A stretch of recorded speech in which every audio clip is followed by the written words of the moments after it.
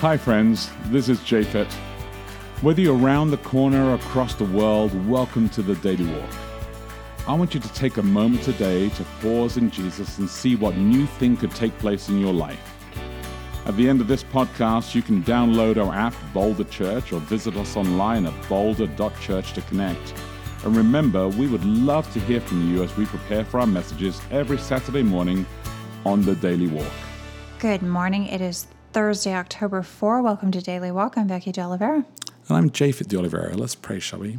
Heavenly Father, just thank you, Lord, again for today. I ask for a blessing on this moment, on the moment when we get to reflect on your scripture together as a community, wherever we are, whether we're in our car, whether we're on our bike, whether we're walking, listening right now. We ask, God, that the Spirit speak through this text directly into our lives. We ask this in Jesus' name. Amen. Amen. Today we get the New International Version, the NIV, Romans 10. Brothers and sisters, my heart's desire and prayer to God for the Israelites is that they may be saved. For I can testify about them that they are zealous for God, but their zeal is not based on knowledge. Since they did not know the righteousness of God and sought to establish their own, they did not submit to God's righteousness. Christ is the culmination of the law, so that there may be righteousness for everyone who believes. Moses writes about the righteousness that is by the law. The person who does these things will live by them. But the righteousness that is by faith says, do not say in your heart, who will ascend into heaven, that is, to bring Christ down, or who will descend into the deep, that is, to bring Christ up from the dead. But what does it say? The word is near you, it is in your mouth and in your heart. That is the message concerning faith that we proclaim. If you declare with your mouth, Jesus is Lord, and believe in your heart that God raised him from the dead, you will be saved. For it is with your heart that you believe and are justified, and it is with your mouth that you profess your faith and are saved.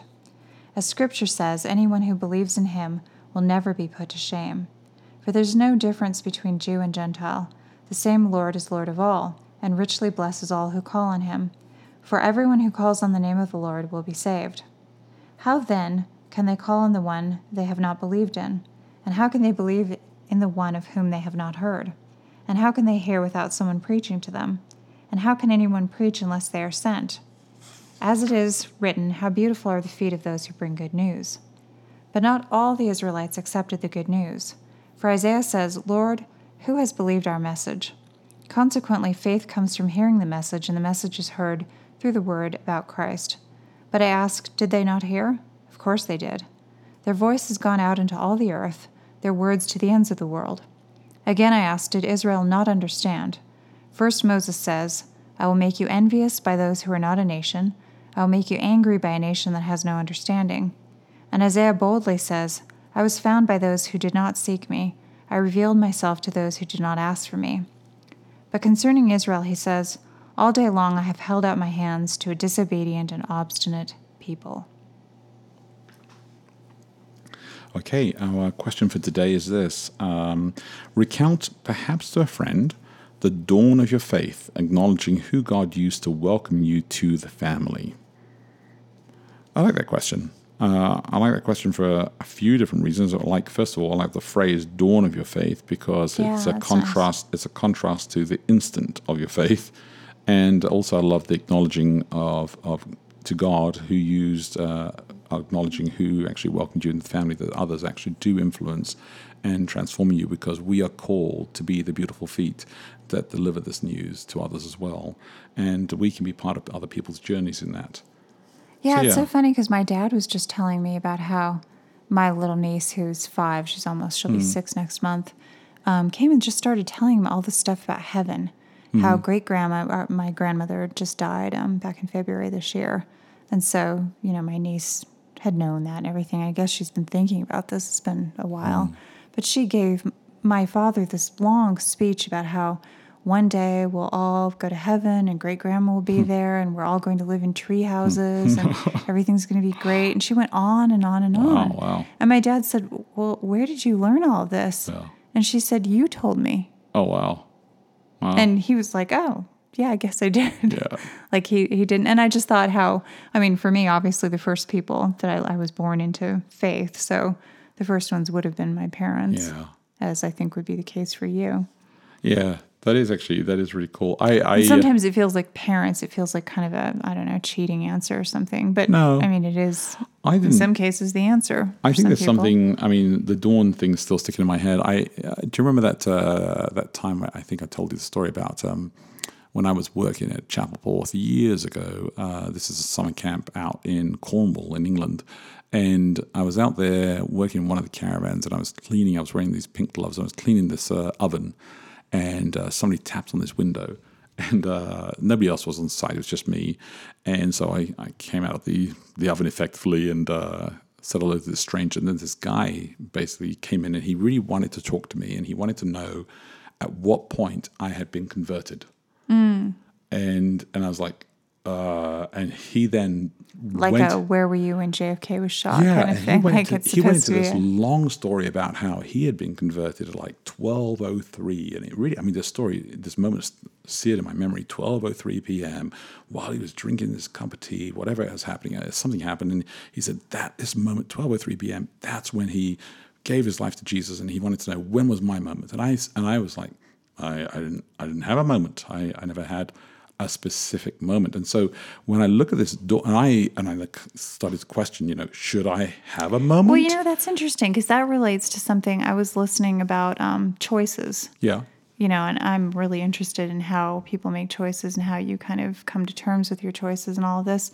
So what's interesting about that is that people, basically, we make meaning of our lives by ascribing stories to the things that we do. And so that person, what he's done is he's very concretely made a story surrounding a decision that he made to follow God. And because that makes it a really concrete thing, that's a form of committing to that action, I think, in a way that those of us who maybe don't have a story like that, I'm not saying that the commitment is necessarily less, but it might be. To some extent, I think that you could decide, if you have never had a defining moment like that, make one.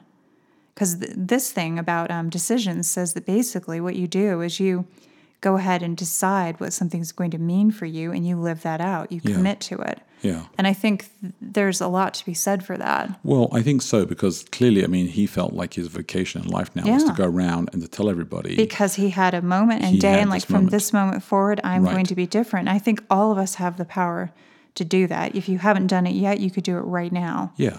Think from this moment forward, and whatever, this is October 4, at whatever time you happen to be listening, you could make a moment like that. So that was what I wrestled hard with, because I was thinking at the time I didn't have my instant moment. Well, then you've probably had lots of moments since then. I've had lots of moments since then. Where you could point out different ones, because each one, it's like the moment for your life up to that point. Yeah. But then another one comes. Absolutely.